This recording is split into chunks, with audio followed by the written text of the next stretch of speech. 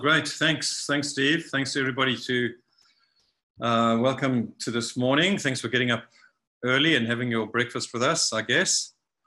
Great that we have this technology that we're able to do what we're doing. So I've got some slides that I'd like to work through, just so that there's some prompts and some visuals to help this online Zoom meeting happen.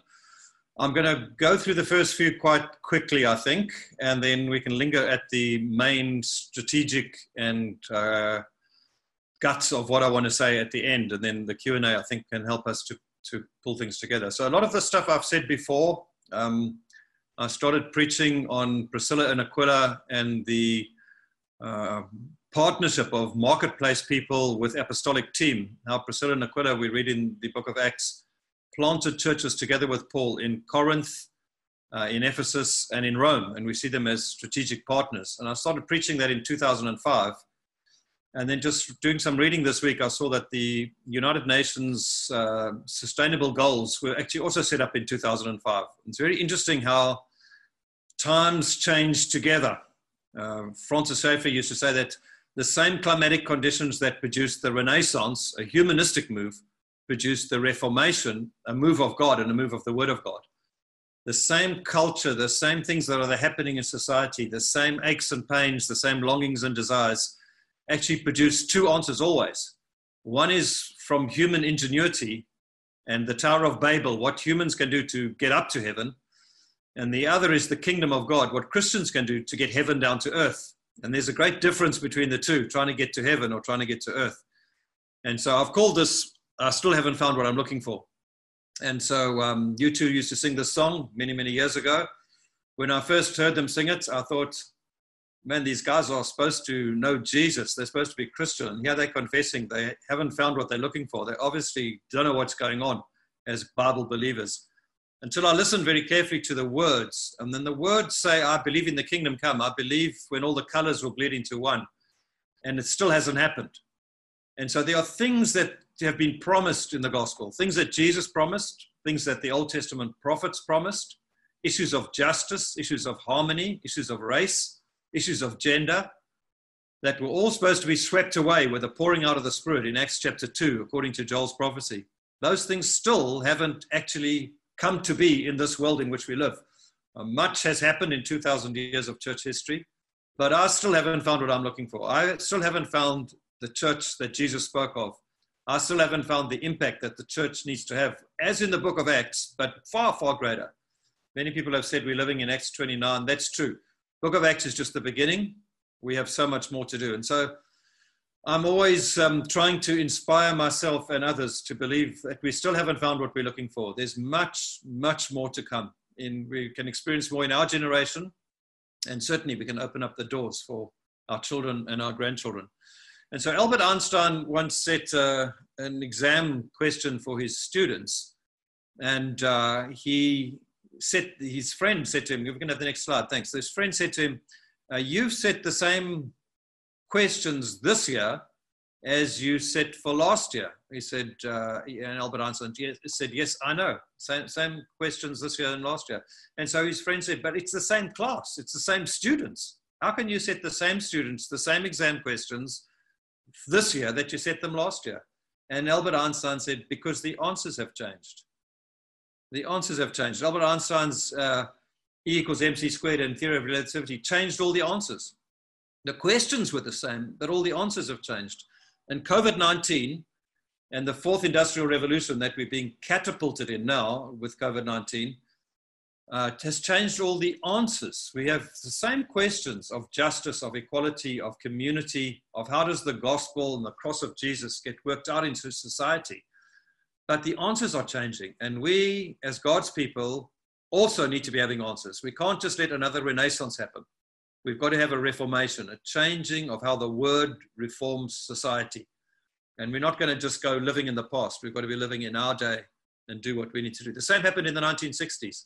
The hippie movement brought a whole lot of changes in the 60s, love and peace, protesting, civil rights move. But at the same time as the hippie movement was happening, there was a movement actually of gospel believing hippies, the Jesus movement. And the Jesus movement, more recent studies have shown, influenced the charismatic move in a way that we haven't acknowledged up to this point in time. It took the Pentecostal move, which is a little bit on the fringes, and plowed it into midstream and mainstream. And people like John Wimber, who came out of that hippie movement, actually helped to do that for us. So every move, every time in history, there's this tipping point, changing point of huge proportions. There are humanistic answers that bring in the enlightenment and a dualistic way of thinking with heaven and earth. We're going to get up to heaven. And kingdom answers that bring the kingdom, bring heaven down to earth. And that's how history ends up. History ends up in Revelation 21, where the New Jerusalem comes to earth. This earth is not going to burn. We're not going to be raptured. Heaven's going to come to earth, according to the Bible. And we are going to be part of a people who help to change the planet. Thy kingdom come on earth as it is in heaven. Jesus taught us to pray. And so there's this incredible, exciting moment in history that we live in now, where God's people have to take our opportunity to make the changes we need to make. We've got to be part of the project. And the world is talking a lot about fourth industrial revolution. They're talking a lot about what can happen. We've got to be part of it. The printing press helped Martin Luther and the Reformation. Zoom and the internet are helping us in our day. So here we are meeting from Singapore to Joburg, Singapore to Natal, Singapore to UK. And it's all happening just because of technology that is free, and you don't need a license to operate it. It's actually amazing. It's totally amazing. God has given us the right technology to do what we need to do. We've just got to start to say, what are the answers to the questions of our day? And so Milton Friedman, that Chicago economist who did a lot of bad things in his life. I don't like his philosophy of economics. I think that it was very savage. It created an unregulated situation that has caused a lot of pain and hurt. But the one good thing he said, only a crisis, actual or perceived, produces real change. We're living in that today. When that crisis occurs, the actions that are taken depend on the ideas that are lying around. There are many ideas lying around. Many ideas. These are not new ideas I'm going to share. There are many ideas been lying around. Many people have taken some of these ideas and used them, implemented them. I hope that that not all of this is totally new to you. I'm sure it's not. But I want to see us become a people who together can become a movement, that these ideas don't get lost and get swamped by the tide that we're in, but they get to be used by God's people to change the world in which we live. And I think that's very, very possible. And so that's my goal. Daniel Niles is a Sri Lankan theologian, and he said, when you Western missionaries came and brought us the gospel, it was great, but you brought us the Christianity, your plant of Christianity, with a whole flower pot. And you gave us a flower pot of Christianity. He said, so what we need to do now is break the flower pot, take out the seed of the gospel, and sow that seed into our own cultural soil and let our own version of Christianity grow. That, I believe, is absolutely profound. That's what we need to do. We need to sow the gospel seed into our society and see, how does the gospel affect what we're doing today? We can learn from the past, we can learn from church history, but the answers from the past are not the answers for today.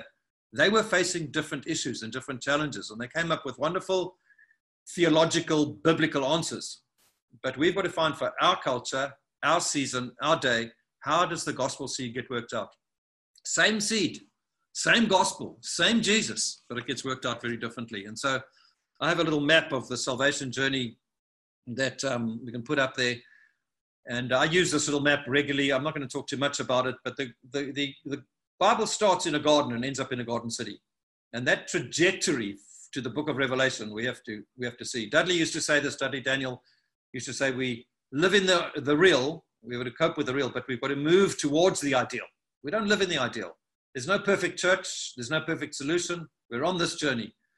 And so this is my little map of nine critical change points that this is the New Testament version. I've got a version that's an Old Testament version, but you can see all the symbols are Old Testament. It's taking us, because of the gospel promise to Abraham, out of slaves to sin in Egypt, because of the Passover lamb. We cross the Red Sea, our baptism. We go to Sinai, we get the word.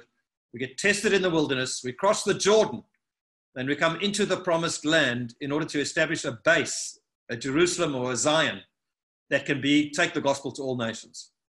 Now, many churches, I find, believe in that first phase, slaves to sin, blood of the Lamb, baptism, word of God, and they die in the wilderness. They die getting fed manna and finding water from the rock. They die in a place saying, this supernatural provision is all that God's got for us. And one day we'll go to heaven when we die. And we haven't crossed the Jordan. We haven't crossed into our anointing, into the rest of God, and established a base in order to influence the world. We haven't built cities the way we should build cities. We've opted out of politics, and I don't believe we should argue about party politics. You're always going to find something wrong with somebody who's in party politics. It's necessary, but it's a necessary evil. But we do need to be involved in the polis. The polis is the city.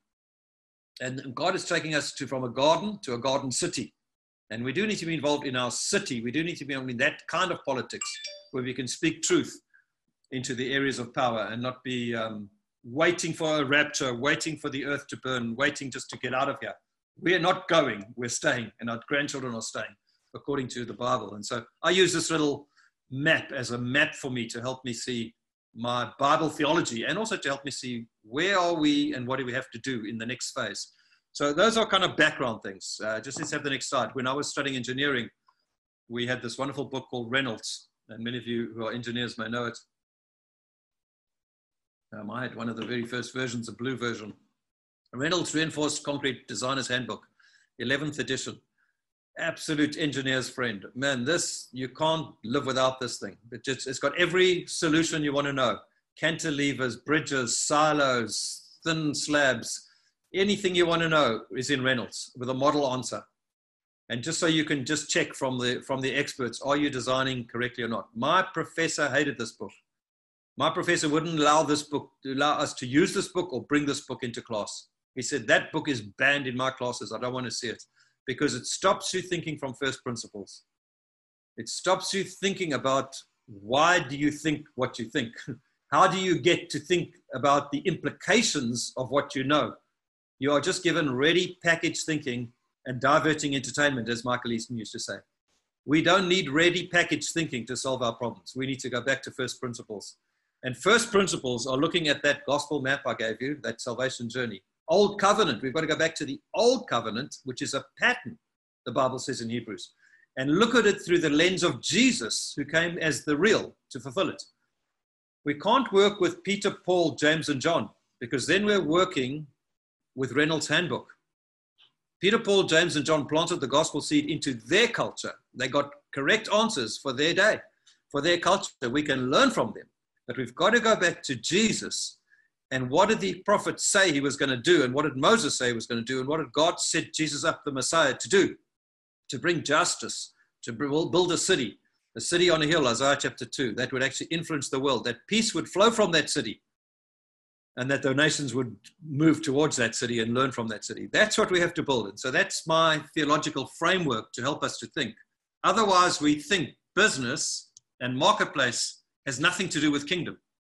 We think church should be involved with getting people to heaven, and business should be involved with helping people get a job so they can eat, so they don't die before it's necessary to go to heaven. Now, Adolf Hitler told the church in Germany, he said, you worry about heaven, and I'll worry about taking care of the people here on earth. Isn't that amazing? You pastors, you worry about getting them to heaven. I'll worry about how they get taken care of here on earth. That's Nazi philosophy. That's not biblical. That's not how we should be living today. We should be worrying how people live on earth. And I believe that you're here this morning because you are worried about how people live on earth. I believe that you're here because you want to together form a strategy that we can help people live and thrive on earth and thrive as we come out of COVID-19. So let's just move to the next slide. Thanks. The next slide is we don't have to linger too long there, but Alan Greenspan used to use this, Ayn Rand, with a philosophy of greed as his basic worldview. And when his world fell apart in 2008, he admitted it was based on the novels of Ayn Rand, who was a person who had left the USSR and actually had a very savage greed-based capitalism. To my amazement is people don't want to base their economic thinking on the Bible, the word of God revealed by God to build nations. They'd rather base it on a novel. It's incredible to me that the biggest economy in the world, the United States of America, based their philosophy on greed. Greed is good. And they said that Adam Smith said that, and Milton Friedman said that. Greed is not good. The Bible tells you greed is not good. Doesn't matter how you place it. The Bible says greed is idolatry. And when you have a system based upon greed, trying to make more money and hoping it trickles down that many can get that money, that is idolatry. That is not godly. Now, God does want us wealthy, that's true, but he doesn't want us greedy. Greedy is a selfish, sinful, take to myself and forget the rest philosophy. And that's what this world has been based upon.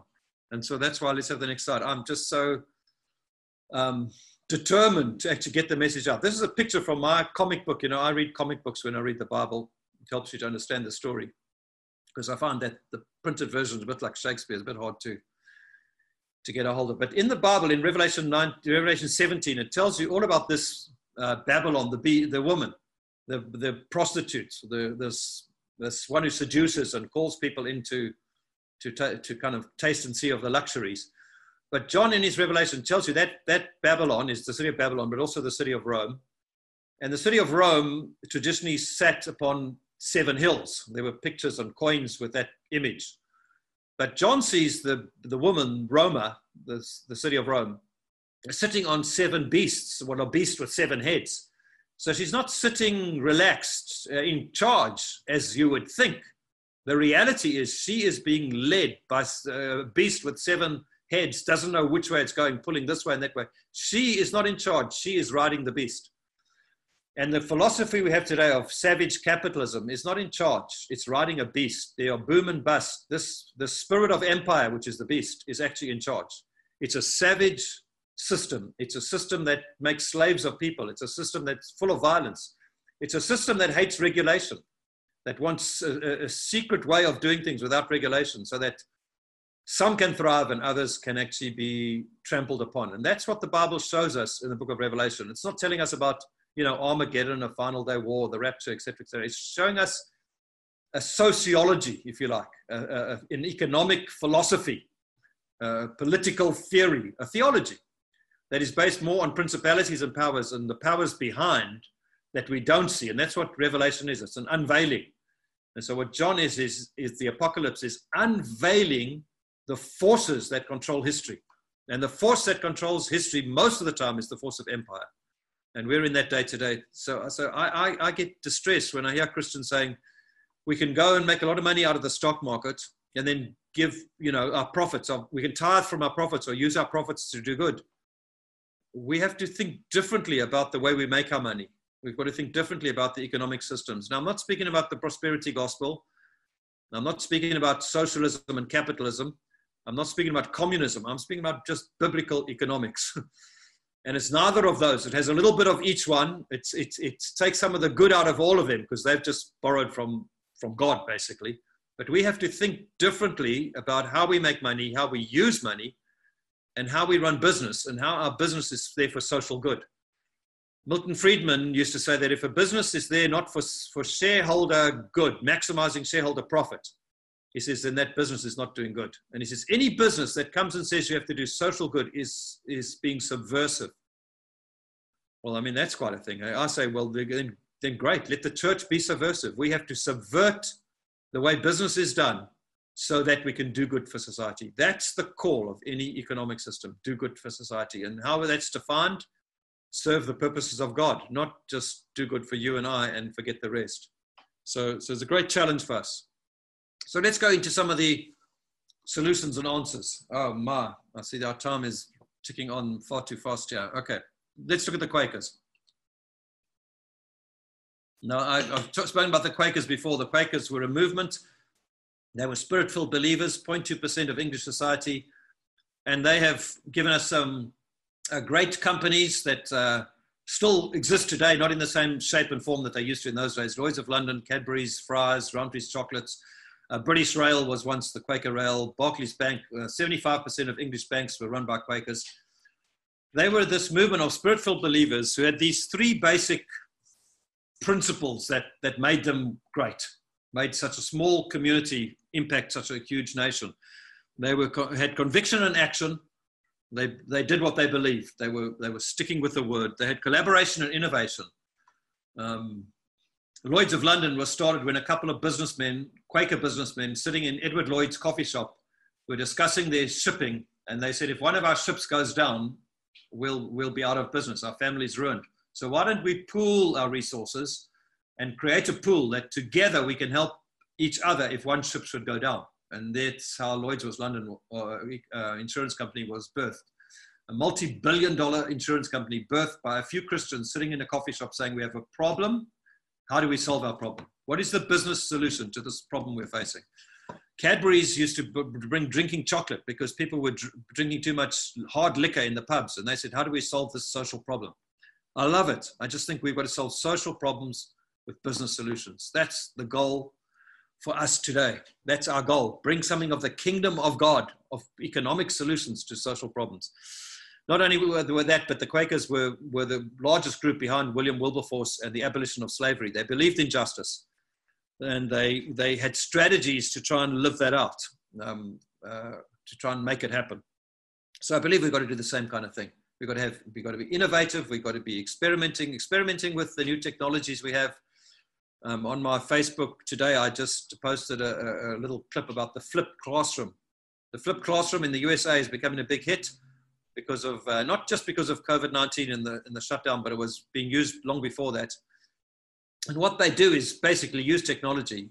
Children go home and watch the lecture, the best lectures they can get on video. So they can watch on the bus on the way home. They can watch without their parents knowing anything about the subjects and being able to tutor them.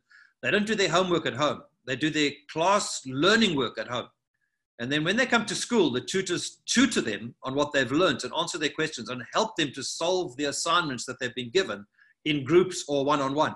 And they're finding this is just producing incredible results. I mean, think about it. It's just obvious. It's the way to go. Because on video today, on YouTube, you can get the best lecturers ever. You don't have to have your teacher lecturing you.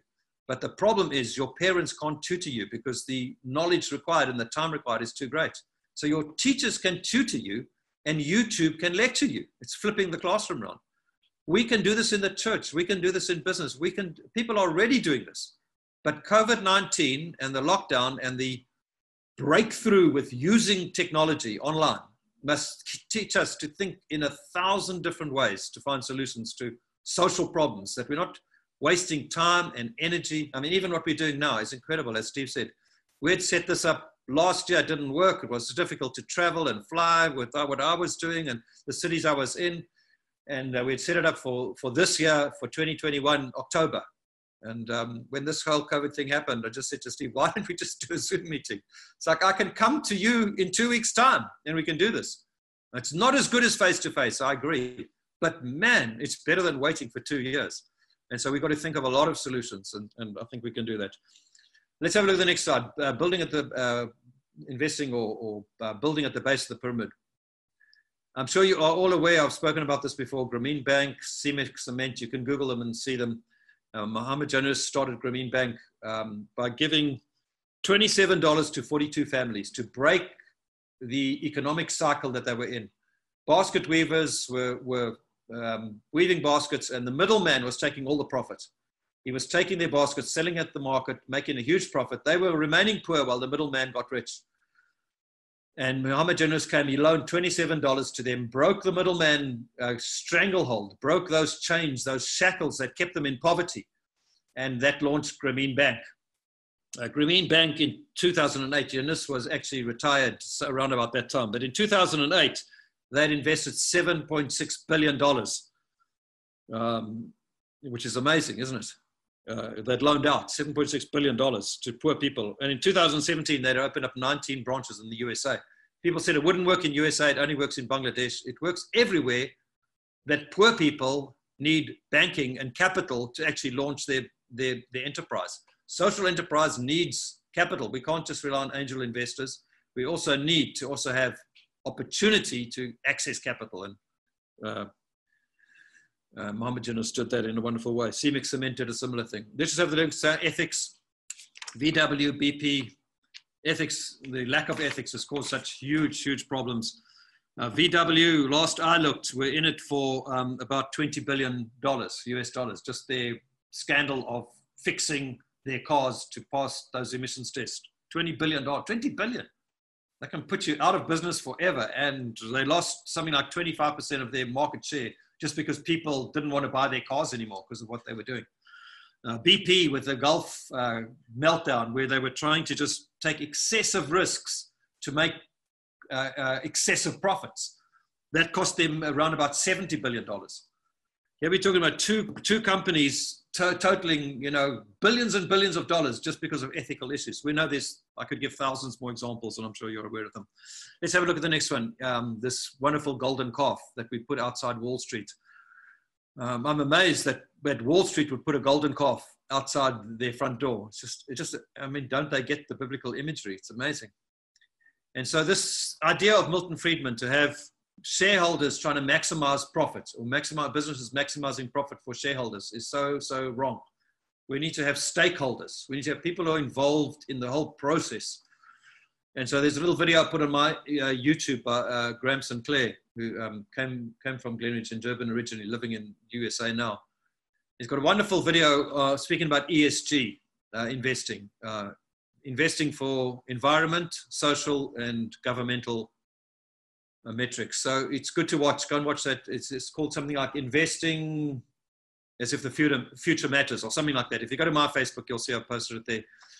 And we're trying to set up something with Graham. We were talking to him this morning to do something to follow up some of this conversation of looking at environmental, social, and governmental companies and how we can build those, not only invest in them, but build them and help us to become people who are environmentally doing good, socially doing good, diversity doing good, part of social, and governmentally doing good, getting servant leadership companies, not this old idea of top-down controlling or a socialist idea of everyone just does whatever, where we're not all involved in solving our problem.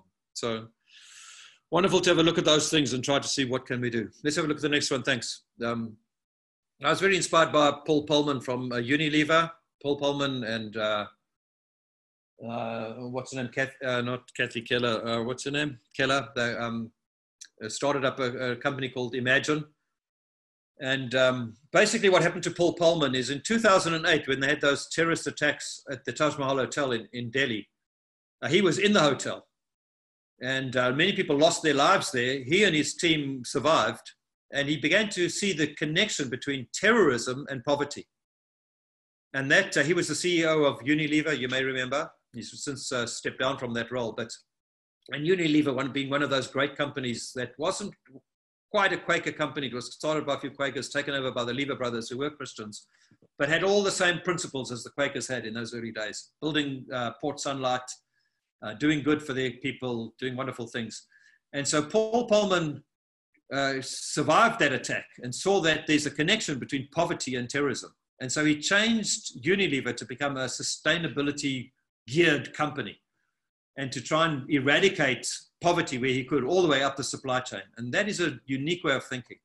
And that, I believe, is what we've got to do. I think we've got to try and say, not only do we go to base of the pyramid like Muhammad Yunus has done, but we go to the top of the pyramid and use ESG investing to say, how can we connect the two? How do we create a supply chain that has partners all the way? So you may have a soup kitchen, you may have a food distribution camp, you may have an orphanage. But I think we've got to change that from being a charity or an NGO to partnering and make it into a sustainable business, make it into a conscious capitalism that is compassionate. Because NGOs and charities always need donations to keep going. But businesses run because they run on good business principles. So if you set up a social enterprise, you don't take profits out for directors. There are no profits taken out. They just keep plowing profits back in for the good of the enterprise, which is working for the good of society. I think in South Africa, in Singapore, we're looking at this as well, which is very different. But I think that's what we've got to do. We've got to say, what social problems have we got? How do we bring base of the pyramid thinking? In other words, we get to know those people. Cemex Cement, they send people into Mexico for 6 months to live with the community to understand the problems. Muhammad Yunus sent his students into the village in Chittagong where he was. No, not Chittagong. Chittagong where he was. He sent them in to actually survey the poor, to find out what was the issue with those basket weavers. Why were they stuck in their poverty? We don't understand what poverty is until we go and live in poverty. We've got to have partners who are in poverty. We've got to have people who understand it. When you sit at the top of the pyramid and are socially well off, you think you know what people should do. You have no clue. You don't know what their struggles are. You don't know what their challenges are. You don't know what the legal framework is against them. It's just amazing, the mass of problems that stop them getting out of poverty. Craig Elliott and I set up some of these things up in Diepsloot. And he had a guy in his church, Dumasani, who went and started a bread distribution a network. He sold loaves of bread to people coming back home at the taxi rank. So they didn't have to carry it back. They got it at a better price. He got it at a good price from the bakers. And he was just doing a social service to people, solving their problem and doing it at a good rate. So they were benefiting and he was making money out of it. So he was benefiting. He eventually set up a couple of these. He got a few guys that he employed, got a wonderful thing going. The bakery got to see, why are we selling so much bread to one guy? And they had no contract with him. He was just going and buying it by the truckload. And they said, we can do this. We don't need him. So they cut him out and they went and set up their own tables and did it themselves. You see, we have no idea when poor people try and make a solution, how they get cut out by capitalists. We've got to go and do it ourselves to understand how we need to set up business structures with good business thinking behind, with legal structures behind, unfortunately, to protect people. But that's what we've got to do, friends. We can't keep on with soup kitchens, feeding the poor, big warehouses. It's great that we have Mercy Ministries. We have to have it because we're in this desperate situation. But if we could set up businesses that were sustainable, that had the best thinking in our churches and in our communities to run those businesses and then partner, have a co-op, a cooperative, that everybody partners in the thinking. Don't think poor people aren't imaginative. They know how to solve problems. You know, they really do. The Peruvian economist, what was his name? Hernando de Soto. Hernando de Soto used to say that poor people are incredibly ingenious. Just look at the way they do crime.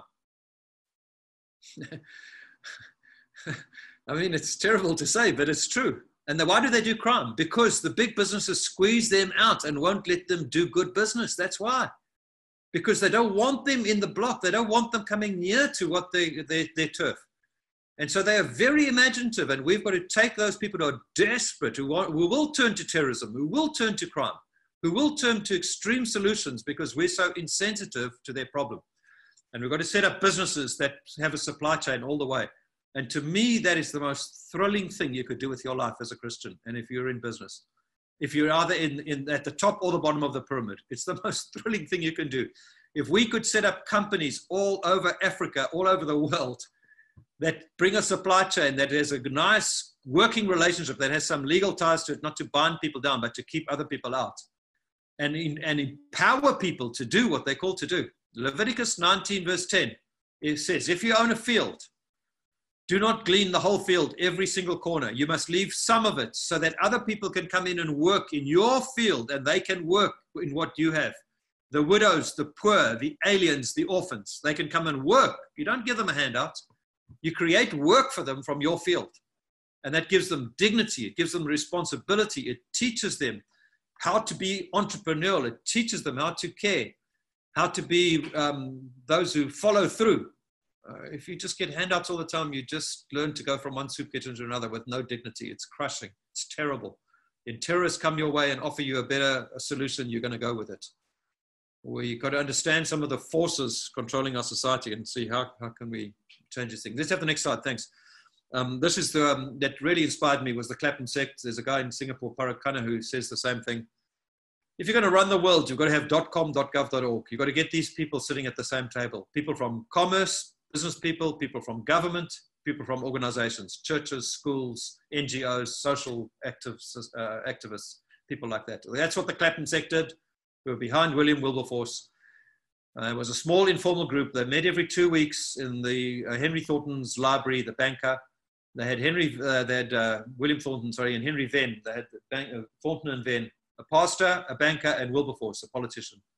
Someone from .com.gov.org. They ran it, the three of them, none of them dominating the other, each of them having a responsibility in their own sphere, but coming together to inspire each other with ideas, with strategies, with thoughts. And then they had a group of another 30 or so people around them who were actually actively involved in actually gathering data, giving out literature, canvassing, preaching, taking this whole way of thinking into society, causing boycotting people who sold sugar that came from the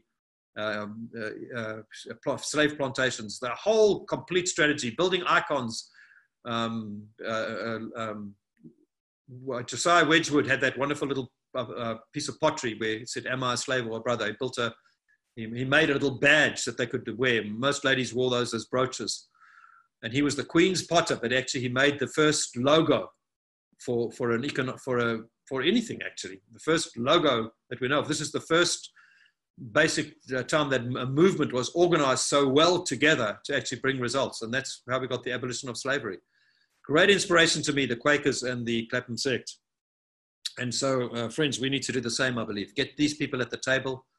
Get men and women at the table. Get black and white at the table. Got to have a complete representation of who we are serving and who is making the decisions. And have Christians involved with businesses to create social solutions. So it's so wonderful. It's so incredibly dramatic, and it's so easy as well. It's so thrilling.